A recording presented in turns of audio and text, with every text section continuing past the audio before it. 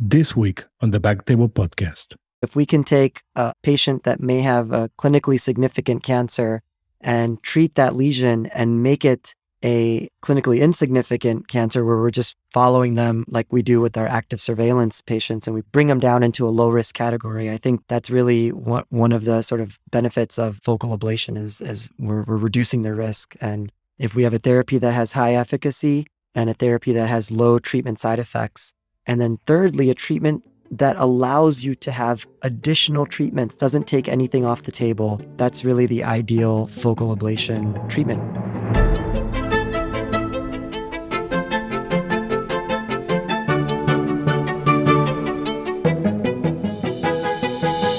Hello, everyone, and welcome back to Backtable Urology Podcast, your source of all things urology.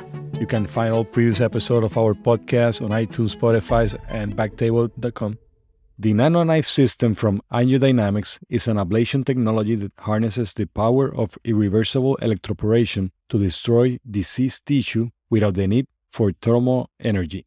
With the NanoKnife system, you can sculpt and control the ablation zone through multiple electrode configuration, effectively destroying targeted tissue with precise treatment margins. The unique non-thermal mechanism of action allows you to spare vital structures within the ablation zone and enables treatment to be performed in all segments of an organ.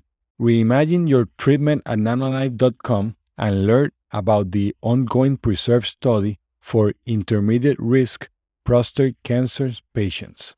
The NanoKnife system with 6 outputs is indicated for surgical ablation of soft tissue. Visit angiodynamics.com for important risk information. This is Jose Oche Silva as your host this week, and I'm very excited about this episode. We have 2 guests today. We have Dr. Amit Patel and Dr. Ranko Miocinovich. Both are part of urologists in Dooley Health and Care, Chicago area. Dr. Patel did residency at Cleveland Clinic and then a fellowship in urologic oncology at the University of Chicago. And Dr. Miocinovich did a residency in Toledo and then a fellowship in urologic oncology from Cleveland Clinic. So Amit and Ranko, welcome to Backtable. Thank you. Thank you, Jose. Today we're going to talk about prostate cancer and using focal therapies to treat it. So let me ask you a couple of questions regarding the logistics on how you see patients. Are you guys mainly receiving patients for treatments, directly to treatments, or are you also in the process of diagnosing, doing PSA, all that? How's your practice like? Thank you, Jose. So we are actually doing both. We are in a large multi-specialty practice in the Chicagoland area. We have a big primary care base, and we have a group of 17 urologists in our practice, and majority are general urologists, so they see everything.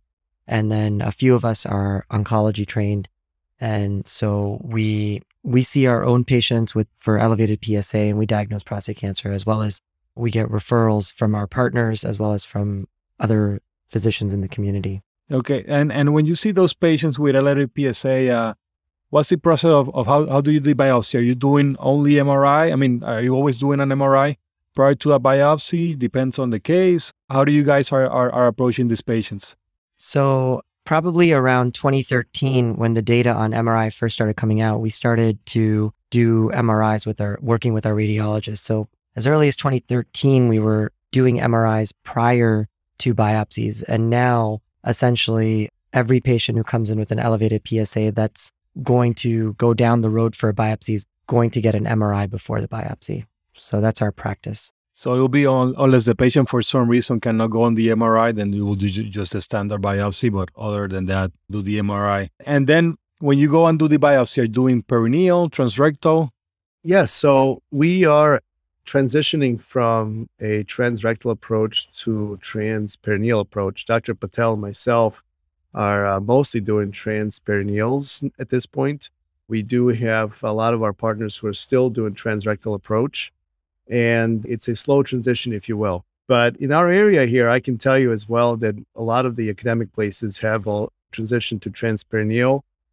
So it seems to be happening quite a bit in our area of the country. I would say more than 50%, I think urologists here are probably doing the transperineal approach.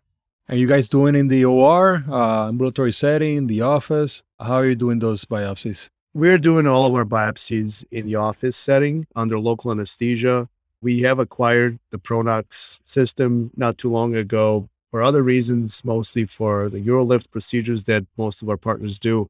But every once in a while, we'll actually use it for our transperineal patients. However, to be honest with you, they tolerate local anesthetic pretty well. And it's not often that we employ this for, our biopsies. Yeah, good to know. Because right now I'm doing them transperineal, and I guess a matter of logistics in terms of the OR time. I do it in the OR. We're getting the Pronox in the office so that I can speed it up. But right now, for some reason, anesthesia, if the patient is supine, they want to put an LMA. They're not comfortable just doing the propofol, just a risk operation. So we're working on that. But definitely trying to do the perineal, less infections. Is there any other benefits of doing the transperineal approach? I think that since you're asking me these questions, I speak for Dr. Patel and myself, since we're champions of this in our group. We do feel that likely you may have a better biopsy of the anterior zones in prostates where you may, need to push harder to get to the anterior zone transrectally. I think that you may probably have a better access with the transperineal approach. And of course, the infection thing is, with no doubt, a huge benefit. Perfect. So let's say that the patient comes back to your office, positive biopsy for prostate cancer. What's the next step? How does that discussion go? Do you go into possible treatments? Do you only do the staging? How's that process? So in our practice, we have radiation oncologists that we're partners with. And so any patient that sees Ronco or myself for prostate cancer, newly diagnosed prostate cancer, they come through our multidisciplinary prostate cancer clinic. So they're seeing myself, and, with them, I go through the pathology, the staging imaging. If we, MRI usually is the first staging imaging that we're doing even before the diagnosis. So we go through that, the pathology, the prognosis, and then I talk to them fully about all their treatment options, including radiation, surgery, and then alternative treatment options as well. And then they meet our nurse navigator, and then they actually subsequently go to see the radiation oncologist right after. So we have interconnected offices, and so they see the radiation oncologist in their office to discuss radiation as the two main options for treatment. So even in that first visit or post-op visit, they already talked to the radiation oncologist. So in that first post-biopsy visit where they have newly diagnosed prostate cancer, it's something that, we picked up from just our training at Cleveland Clinic. They're seeing us for all of the diagnosis information and treatment options. And then immediately they are seeing radiation oncology. As most patients have localized disease, about 80% are presenting with localized disease, they're going to see the radiation oncologist with us. So it's a multi-specialty, multidisciplinary approach, essentially to give that patient all of the information about their treatment options.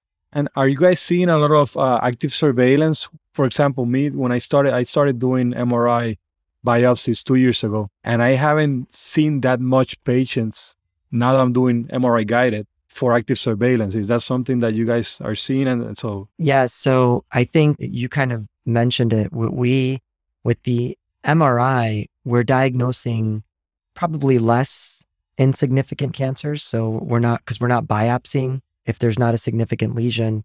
And so we're seeing less of the Gleason 6s. Those patients who have persistently elevated PSA, negative MRIs, and some risk factor that undergo a biopsy anyway, if they have Gleason 6, yes, a majority of our localized Gleason 6 low-risk prostate cancers, I would say about 75% of them reviewing our data are undergoing active surveillance.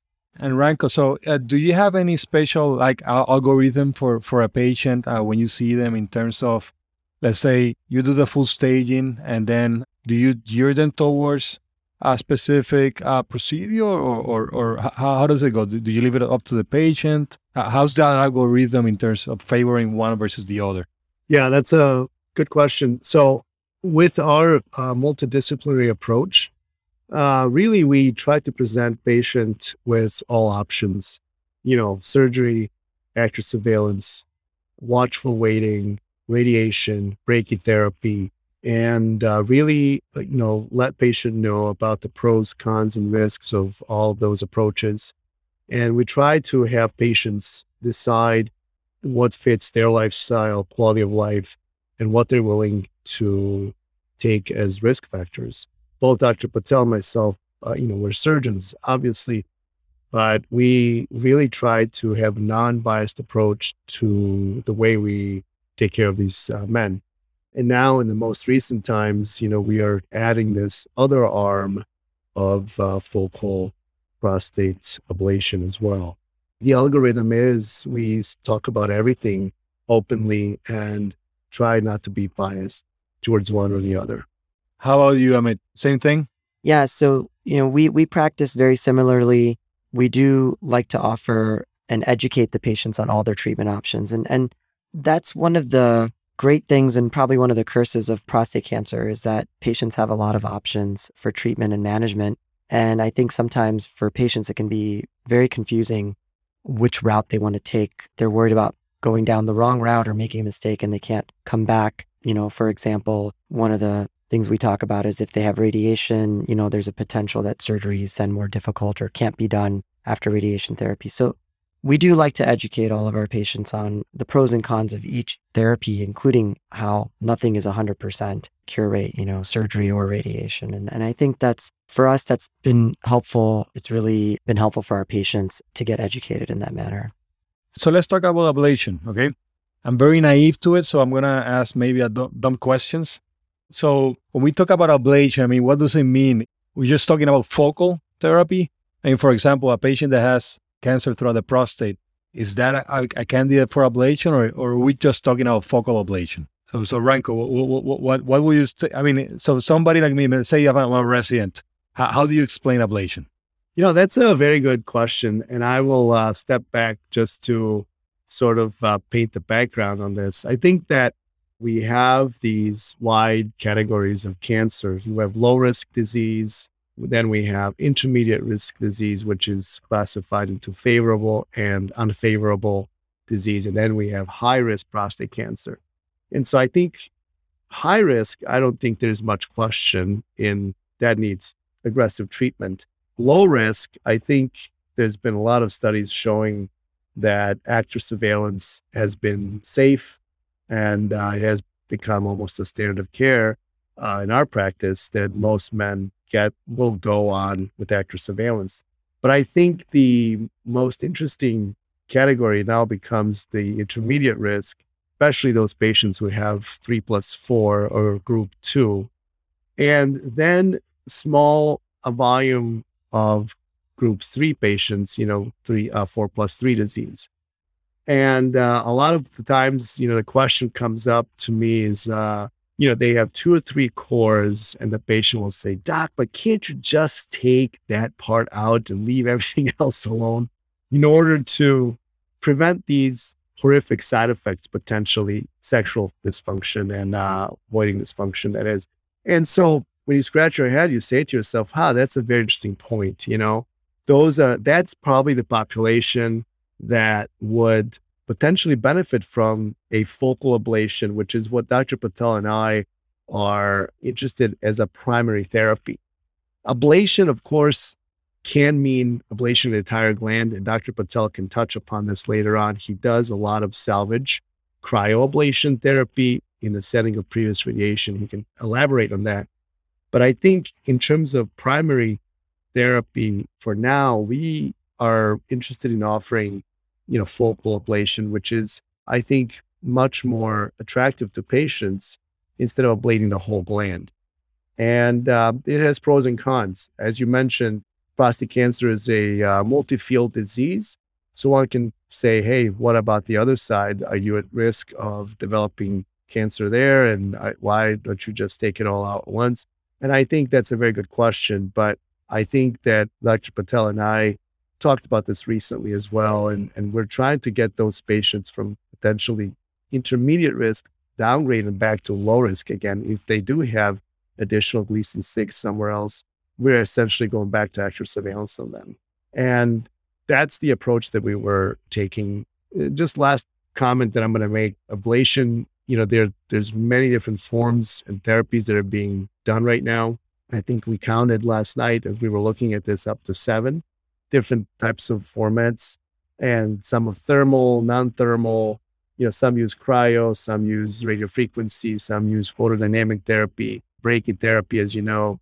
So the times we're living in right now are very exciting because all of these are on the table and people are kind of doing studies within each area and trying to figure out what's going to be the most effective and yet the least destructive, if you will, option for these patients. And you guys are doing NanoKnife. That's your main ablation source. So when you say NanoKnife, I mean, is it heat? What are you doing with it? What type? Is it energy or frequency? What is a NanoKnife? NanoKnife is also known as irreversible electroporation, or IRE. And that's essentially using electric current to simplify it, to break up the membranes of cells and destroy them in such manner. The interesting thing about this technology is that it preserves the connective tissues and it minimizes destruction of the nerves. So, for example, not to pull away from prostate cancer, but many centers and surgical oncologists are using it in treatment of pancreatic cancer, in those tumors that are wrapped around the aorta or inferior vena cava, around very important structures, and they're able to literally ablate on top of these vessels very safely and cause no damage because it doesn't destroy the connective tissue and the skeleton of these structures. And so that idea is also hopefully going to translate into what we're doing here. And there's multiple studies to show that, the safety of that. But it is a non-thermal energy, basically. It doesn't, non-thermal. Non-thermal, okay. And does it have like a radius of effect on the prostate? When you decide that you're going to go for ablation with a patient, does the size of the prostate matter? No. Or the size of the lesion on the MRI? That's how you guys do it, through the MRI, correlated with the biopsy? I think that I'm going to, Dr. Patel can jump in here anytime, but the size of the prostate does not matter and the size of the lesion does not matter. With this approach, you can, if you wanted to take out the whole prostate, you could.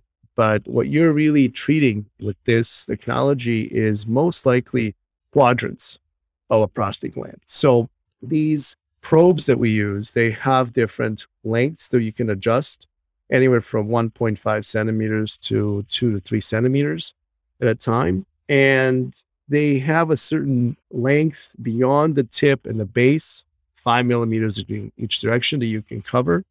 And so by placing these probes carefully within prostate gland, 2, 3, 4 probes, whatever, you can outline an area of the prostate and treat as big as you want or as small as you want. So you can really adjust according to your lesion size and a location. This is how you're able to spare nerves and important structures.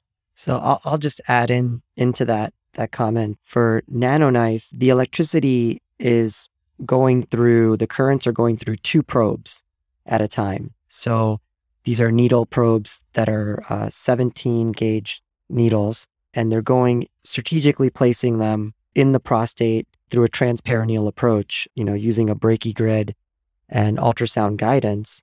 And the geometry of the probes and the number of probes that we use helps to dictate how the ablation zone is going to play out. So if you use 2 probes, your ablation zone is almost like a cylindrical pill with, rounded ends. If you use 3 probes, it's more of a rounded triangular shaped zone. And if you use 4 probes, depending on how you're placing it, you're getting a more rounded cube-like ablation zone in 3D. So depending on your lesion size and how the lesion is within the prostate, you can adjust how many probes you're going to use to get an adequate ablation zone. And right now, I have seen the templates that the radiation oncologists do for a focal ablation. Is there those images, or is just right now it's just like a mental image that you create in your head and then you go by what you see on the MRI? How's your approach to when the patient already said, okay, let's do an ablation? How is that approach to decide how many treatments you're going to do? So for focal ablation of prostate cancer using NanoKnife, we are confirming with MRI that there's a focal lesion. We do systematic biopsies as well as targeted biopsies of the lesion. Many folks are using MRI fusion guided biopsies. In our practice, since the start, have been doing more of a cognitive approach. So we have high quality ultrasound.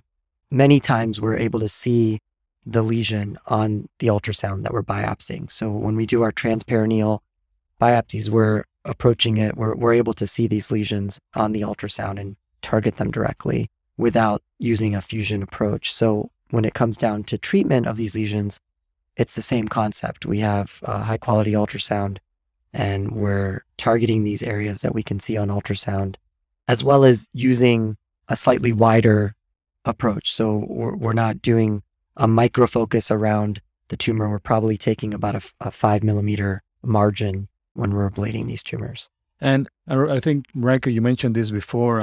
You talk about 3+4 and 4+3, 2 or 3 positive biopsies, same area, or 1 positive biopsy. Would that be the ideal candidate? I mean, or who's the ideal candidate right now? Somebody that is willing to undergo this versus a surgery? How do you go deciding, surgery versus treatment like this? Yeah, that's a good question. So I think that clearly some of the data that was presented by the groups in Europe and Australia, there were certain series that showed recurrence in up to 30% of patients. And you have to be, I think, careful who you offer it to. Obviously, we are not going to be offering this to patients who are Gleason 8 or higher because of the risk of metastatic disease and et cetera. I think that Dr. Patel and myself have sort of agreed to offer it to any man age-wise who may have minimal 3+4 disease. And I think for those men who have 4+3 disease, we would offer it in a setting of an older patient population, maybe who have other comorbidities and who are not great candidates for surgery and who may not want to undergo radiation either. So I think 4+3 is perfectly fine. I just am not comfortable yet at this time offering to my 50-year-old guy, for example. And this is why I think it's going to be important that we have long-term follow-up on this. I think we have short and intermediate-term follow-ups with these studies, but something on a longer-term basis may convince me otherwise. But for now, I think 3+4, anyone, and 4+3 in the older guys with other comorbidities. And Dr. Patel can, answer this as well, but this is sort of our stand for now. And 3+4, only one lobe, 2 lobes, does it matter? Yeah, I think that we want this disease to be on one side of the prostate. So essentially, we feel that we can get hemiablation done if we had to. Once you have disease, both sides of the prostate, I don't think we would offer this at this time. So we are interested in offering to those men who have disease mostly, on the left or right side of the prostate gland. And when you talk about the ablation, focal ablation, what are the pros and cons that you talk to the patient about? Definitely recurrence is a con, but what else do you talk about with the patient? Yeah, I think the pros of ablation are that, and the pros of any ablation are you're trying to minimize the side effects, and maintain quality of life in patients while still treating the cancer. And so with the different types of ablation therapies that I've done, one of them specifically is cryoablation. And there's a lot of studies on focal cryoablation of the prostate. But cryoablation, as you know, is a thermal-based therapy. You're freezing the prostate and you're freezing whatever zone is within that ice ball, and everything is destroyed. It's dropping a little bomb in that region of the prostate. So your connective tissue, your blood vessels, your nerves, some of the surrounding area around that ice ball is there's thermal damage created. One of the pros that we're seeing with NanoKnife and with other athermal approaches that may emerge is that you're not damaging the connective tissue, the collagen structure, the nerves and the blood vessels that are surrounding the prostate as well as within the prostate. So your scar tissue formation, your side effects of erectile dysfunction are going to be a lot lower. In addition, you're not significantly causing damage to the urethra as well. One of the concerns about cryoablation is we have to use a urethral warming catheter, and we do have to maintain a certain distance away from the urethra to not cause sloughing or even strictures within the prostate or within the membranous urethra. In our early experience with NanoKnife, we have not seen that. We can be close to the urethra. You'll have a zone of urethra that's even treated with the current, but it's not causing damage to that endothelial tissue. And so there may be some swelling, but not damage. And I think that's a really important aspect when you're thinking about ablative therapies, and certainly the pros of NanoKnife is that you're not going to have significant scarring and scar tissue that's developing in these patients. Ranko mentioned that you were doing salvage cryo for some patients. Were you doing before primary treatment primary first therapy? I've been doing cryosurgery really since the days at Cleveland Clinic. And that's where, there was a gentleman, J. Stephen Jones, doing it out there. And so I trained under him, and he was doing a lot of primary therapies as well as salvage. And so my practice primarily has turned into a salvage cryoablation. So patients who are failing radiation, brachytherapy or external beam, if they have recurrences, we are treating them with either focal cryoablation based on MRI and biopsy or whole gland cryoablation. I have also treated primary tumors with cryoablation, but mostly my practice is salvage. And more or less same indication that you had for cryo, you're using it for the NanoKnife? So currently, we haven't done any salvage therapies using the NanoKnife. It's mostly for primary tumors that have been untreated. But for primary, compared to the episode, to the experience that you had before with cryo for primary treatment, what is the difference in terms of outcomes that you're seeing in terms of how the patient feels, erectile wise? Yeah, so our early experience, one of the biggest benefits is that with cryosurgery, I don't know if you recall, at one point, urologists were placing suprapubic tubes at the time of cryosurgery because of the risk of retention afterwards. In my practice, I leave a urethral catheter in for 7 days for cryo. For NanoKnife, we're leaving catheters for 3 days. So I think there's significantly less swelling, less risk of urinary retention after the procedure. The perioperative time, the operative time is actually lower for NanoKnife than cryoablation. Typically, for any cryoablation, whether it's whole gland or partial or ablation, a focal ablation, it takes about an hour and a half, 90 minutes of time, sometimes up to 2 hours. With NanoKnife, we're seeing much faster operative times, anywhere from 45 minutes to an hour. So treatment time is a lot quicker. We have been doing our NanoKnife cases in a freestanding outpatient surgery center. So these cases are outpatient. The patients do require paralysis for NanoKnife. They don't require that necessarily for cryoablation. But I think the biggest benefit is that less swelling in the prostate, lower risk of retention after the procedure. And you guys both do a lot of radical prostatectomies, robotic. Let's say the same patient, let's say 50-year-old patient, 2 cores, same side of 3+4. Will you push that patient to do a focal ablation, or how do you go, or you just put everything up front and then let the patient decide? If they tell you, hey, if it's your father, what will you do? Or if it's you, what do you do? What do you do answer to that patient?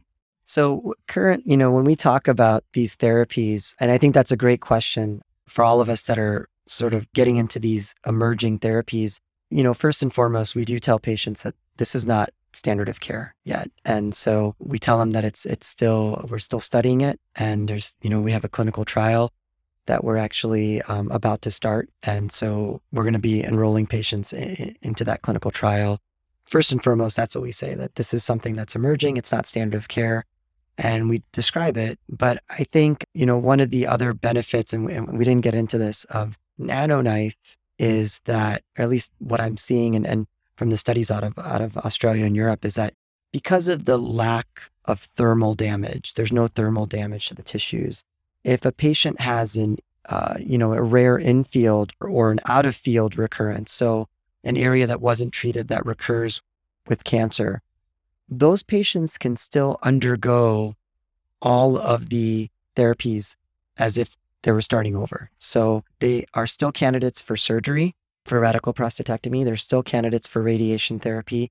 And if it's the untreated area, they can still be candidates for ablation of that area too. So I think that make something like NanoKnife more appealing. And have you guys done prostatectomies after ablation? I mean, after NanoKnife ablation? No, we have not done prostatectomies after NanoKnife.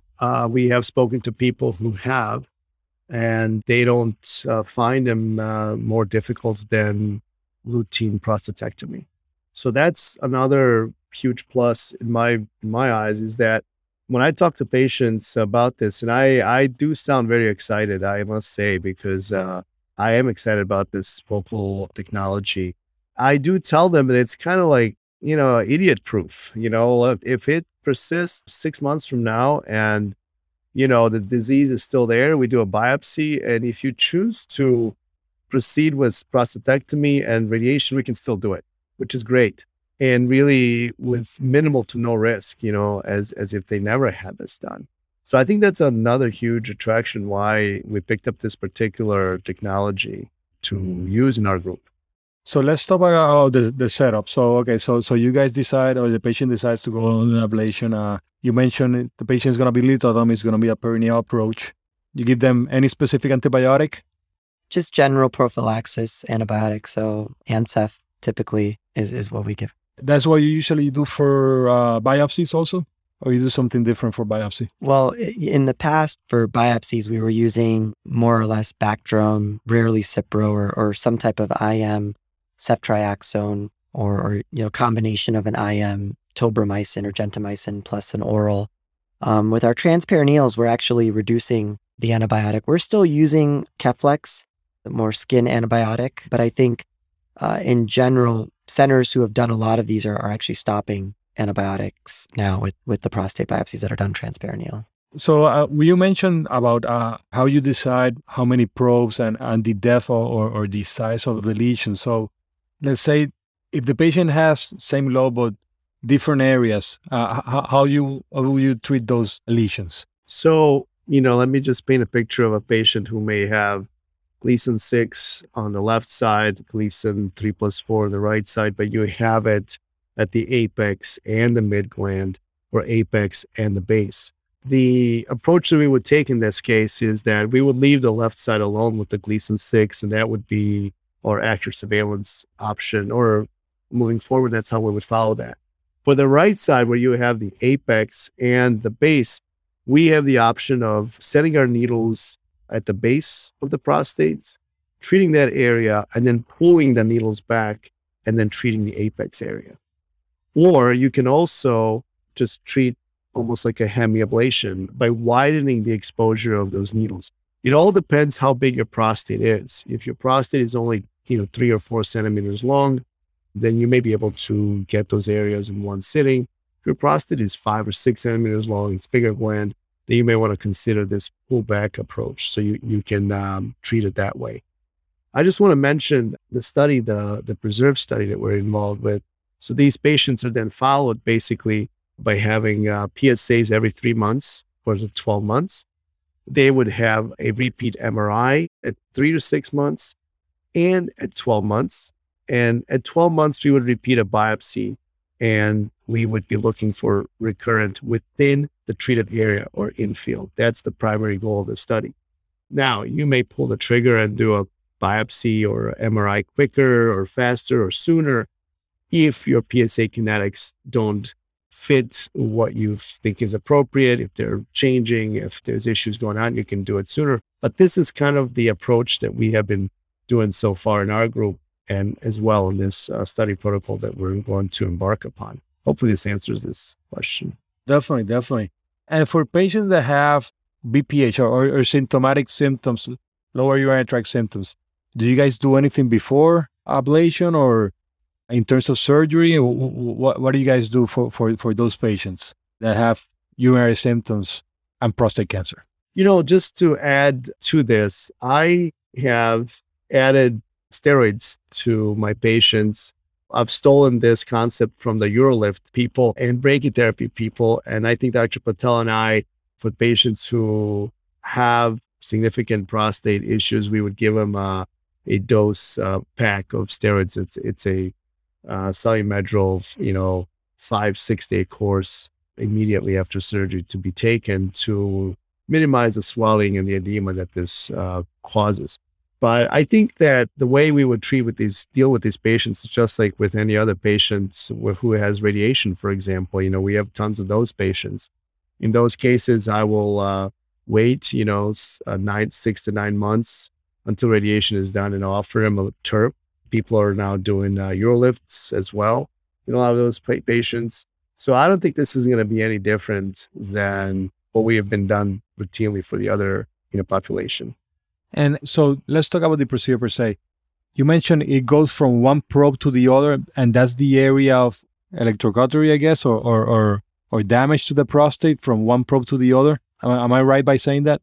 Yeah, so you're placing your probes in a strategic sort of geometric position. So you're essentially lining up your probes to surround the lesion that you're treating, and the probes have to remain parallel to each other. So that's really important that they're equally spaced and parallel from the tip of the probe to the back of the probe. And so ultrasound guidance helps you with that. And that's in contrast to other ablation that essentially the probe generates something around the probe versus this one that the probes essentially, you place them at the limit of the lesion, right? Yes, actually, that's a great point, Jose. So, in cryosurgery, you're essentially placing your probes directly into the tumor, and then you're building an ice ball around that. Or, you might put a couple of probes and then the ice balls will connect to ablate the entire larger tumor for like a hemiablation. Here, you're more or less surrounding your lesion with these electrodes, these electrode probes. And then the way the technology works, the electricity is going to cycle from one probe to the other and then alternate to the next probe and then the third probe. And then each of the probes will have currents going through them. And so there's a whole cycle. And the more probes you have, the more cycle events are going to occur between each of the probe sequences. There'll be more sequences. And as the electricity is going through from probe to probe, that's what's creating the ablation, irreversible electroporation, and causing the cell death in that zone. And how you know when it's done? I mean, do you go by the ultrasound? The machine tells you to stop? How does it work? Essentially, the machine cycles through each of the probes at a sort of defined limit, and then it stops. So you'll have a sequence of treatments, and then it's done. During that time, you're monitoring your wattage. So electroporation is a thermal current, but you're monitoring your wattage because at a certain level of energy, it can become thermal. So you do monitor that energy that you're sending to make sure that you're in that athermal zone. And that's all done through the probes. And I forgot to ask you, in terms of the size of the lesion, I mean, do you factor in what you got from the biopsy, the percentage of the biopsy that was positive? Does that play into this, or really you go just by imaging? We mostly go just by imaging. I think your percentage involvement, that's what you're asking, percentage involvement of the core. If you're targeting these lesions, targeting directly into that lesion, you're going to have a higher percentage of core involvement because you've targeted that lesion, as opposed to when you were doing random biopsies, sextant biopsies. So I think we tend to have, on our targeted biopsies, we tend to have a higher percentage regardless because we've targeted that area. So we go mostly based on the imaging and the location of the positive biopsies. I just want to add, I know it's hard to conceptualize this, but, focal ablation is not like you're taking, 5 millimeters and treating 5 by 5 millimeters. This really electric field effect that's being caused. I mean, you're really, in my opinion, treating probably quarter of a gland, at each one of those. So what I like about it is that, where this lesion is located, but you don't have to just precisely by millimeters be right on it or around it. In essence, this is going to, kind of ablate that entire area of the prostate. And I think that's why even this cognitive approach that we're talking about makes sense, because you're going to ablate a certain wide area of the gland. And Dr. Patel wants to say something, I think. I think that's a great point, in that because the technology has less side effects and less, no thermal damage and less side effects, it doesn't cause nerve damage. You can go wider without risking or compromising side effects and morbidity to the patient. So, one of the things I didn't mention, which is really important, is that in cryosurgery, you can't make that ice ball as big as you want because you're going to risk injuring the rectum and other structures like the sidewall, the muscle, and the pelvic floor. With NanoKnife, you can get right up to the edge of the prostate and treat that zone even slightly outside of it without significantly injuring or damaging the nerves or the neurovascular bundle. And I think, to Ranko's point, that's an advantage. Yeah, definitely. And I guess that's the difference that NanoKnife brings to the table. We're used to RFA, we're used to cryo, things that cause ablation outside the probe, and you really cannot measure how much damage you're doing. And it contrasts to this, that you can say, I went from this point to this point, and everything in the middle is going to be targeted. And I have to tell you, Jose, just, anecdotally, before we started with this therapy, we had a surgeon, a surgical oncologist in our hospital system here who was using NanoKnife on his pancreas treatments. And so we talked to him before we actually approached and started doing this in our patients. And the way they use it is they put those probes directly right on the SMA, around the SMA where the pancreas and the tumor might be enveloped, around the SMA, and they ablate that area, and then they go in and surgically remove it while preserving the SMA, and they're able to, remove the tumor. Now, the idea in those cases is that you can't cut into the SMA or damage the SMA. And so what you're expecting with the NanoKnife is that any tumor cells left in that region have now been killed, and then they immediately go in and resect the pancreas. And whatever tissue they may have left on the SMA or the aorta, that was treated with the NanoKnife and is essentially going to be dead cells. And they found very favorable responses. Yeah, I remember in residency, those patients, if the SMA was involved, that was it for those patients. I mean, now definitely they're doing more stuff, but back in the day, that's how it was. So let me ask you this. So after the treatment, you mentioned the 3 days Foley. Do you have to do a cystoscopy afterwards or anything? No, that has not been our standard practice at all. I know, I think that cystoscopy concept came probably from brachytherapy seeds that people would sometimes drop in the bladder, but there's no such need for this treatment. And have you had patients that after 3 days, they still have retention? No, I have not seen that yet. We have followed our patients obviously very closely with IPSS scores, et cetera. And they may have some minor symptoms the week after the Foley comes out. And I mean very minor. Some men have experienced hematospermia for up to a month. And I would say it's very comparable to the prostate biopsy side effects. I mean, that's really what you're seeing, and they're extremely happy. Good. No, and it's good that you mentioned, I think it was Amit that mentions that at least that 55-year-old, 50-year-old with good erections, you're giving them recurrence in 10, 15 years, then, I mean, who cares? I mean, so at that time you can do something else, but at least you gave him more time, no sexual side effects for longer. So you have been following those patients for a couple of years now? No, we just started about a year ago. So our experience so far has been very, very short term. We're actually starting to do some of the first rebiopsies now at this point, looking for that in-field recurrence and see how things are going. So, this is why in this, in our hands in this country, this data is pretty new, if you will. But, a lot of our stuff that we have analyzed comes from Europe and Australia, and those guys have been doing it for 10 years with some pretty impressive results. Yeah, I mean, yeah, definitely that's I guess that's what we're heading, or that's how the Europe is heading, trying to do preserve organ. I mean, we have done it for kidneys, for other organs. Why not the prostate? I mean, definitely, I think that's what's coming ahead. Might be NanoKnife, might be something else. Who knows what's going to happen? But it's I mean, it's exciting, I guess, that we're in this field and it's evolving.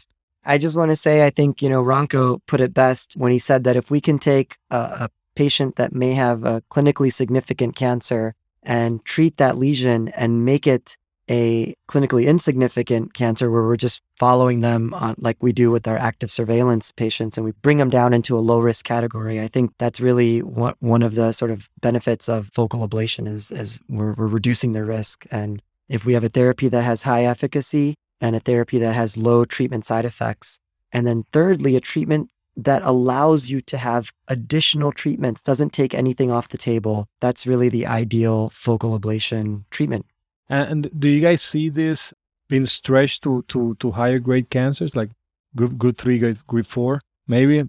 I think if it does, it's going to have to be studied. It'll have to be done under protocol and certainly maybe some extreme cases, but I think it should be studied. But do you think it's a matter of technology? It's just the disease that is going to be throughout the prostate, even though you have a few biopsies that most likely is already throughout the entire prostate? I think that one of the issues with high risk disease is, in certain cases, you already have up to 30% chance that your, disease is beyond prostate gland, whether it's lymph nodes or SVs or whatever. And I don't think that those guys are cured by focal ablation of the gland only. I think in a lot of those patients, you need very aggressive approach that's, prostatectomy with lymph node dissection followed up by salvage or adjuvant external beam radiation therapy. And you're doing everything to stop this disease in its tracks while it's in pelvis, local regional disease. So maybe this will play a role if you have some kind of a combination of therapies that would treat locally advanced disease. But for right now, I think our focus is really just in these patients who clearly have just, clinical stage 2 or less, PSA less than 15, intermediate risk of consisting of 3+4 or 4+3. And the other criteria is that if they have a PSA above 15, then the PSA density should be less than 0.15. These are just some of the criteria from the study that we're using to include patients. So you're including patients more than 10, PSA more than 10 then? Yeah. Yes. Okay. And that's regardless of if it's 75, regardless of the age? Yes, I think that we know what PSA means. PSA is a marker that we all use, but it's not a perfect marker, as you know. And so I think with this advent of MRI and us knowing what the gland looks like now, much more accurate, measurements of the gland size, I think that we have a better understanding in that patient population with elevated PSA what we're dealing with. And so I think it's fine if you have a guy who has 86 gram prostate that has PSA of 10 or 12, his PSA density will be appropriate. And I think in that case, it won't make a difference whether that PSA is that high or not. And how long do you think it's going to take for the AUA to add this to the guidelines? As a first line therapy, 5 years, less? So first and foremost, this is, I just want to mention this technology is approved so it's out there, you can use it. It doesn't have the specification for prostate cancer yet. That's what we're trying to do with the FDA, with our AngioDynamics partners. And I think once we get this approved and it has indication for prostate cancer and people engage in using it more and we have a little bit more data on these outcomes, I'm hoping that it gets incorporated sooner rather than later because it is a very sound option, in my opinion. And definitely, I'm not doing radical prostatectomy. I see a lot of prostate cancer and then I just send it to the people if they want radiation or they want surgery. But people are looking for something like this. And sadly, most patients will be candidate for this because they're group 2, one side of the prostate, minimal disease. And then you're submitting them to something more drastic. Even now with robotics, it's a prettier surgery, but still the outcomes more or less the same. Yeah, I agree. You said sadly. I don't know if you said sadly because you're thinking that we're going to put our surgeons out of business. But, Ranko and I do a lot of prostate cancer surgery.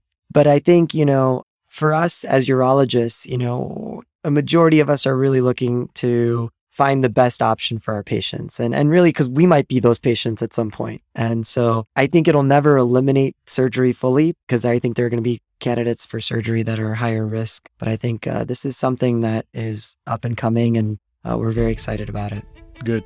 So thanks for being here with us at Back Table. I hope in a couple of years or in 1 year, 2 years, we'll talk again about this, about your results and how your experience and the follow-up on those patients. And hopefully it will be good. We would love to come back, Jose. Thank you. Thank you.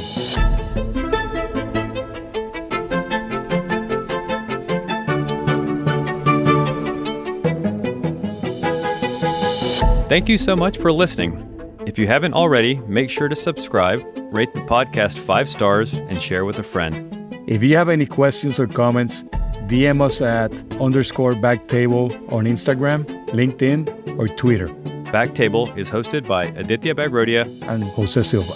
Our audio team lead is Kieran Gannon, with support from Caleb Hodson, Josh McWhirter, and Ness Smith-Savadoff. Design and digital marketing led by Brian Schmitz, with support from Ishad Sangwan and Vedavi Patwardhan.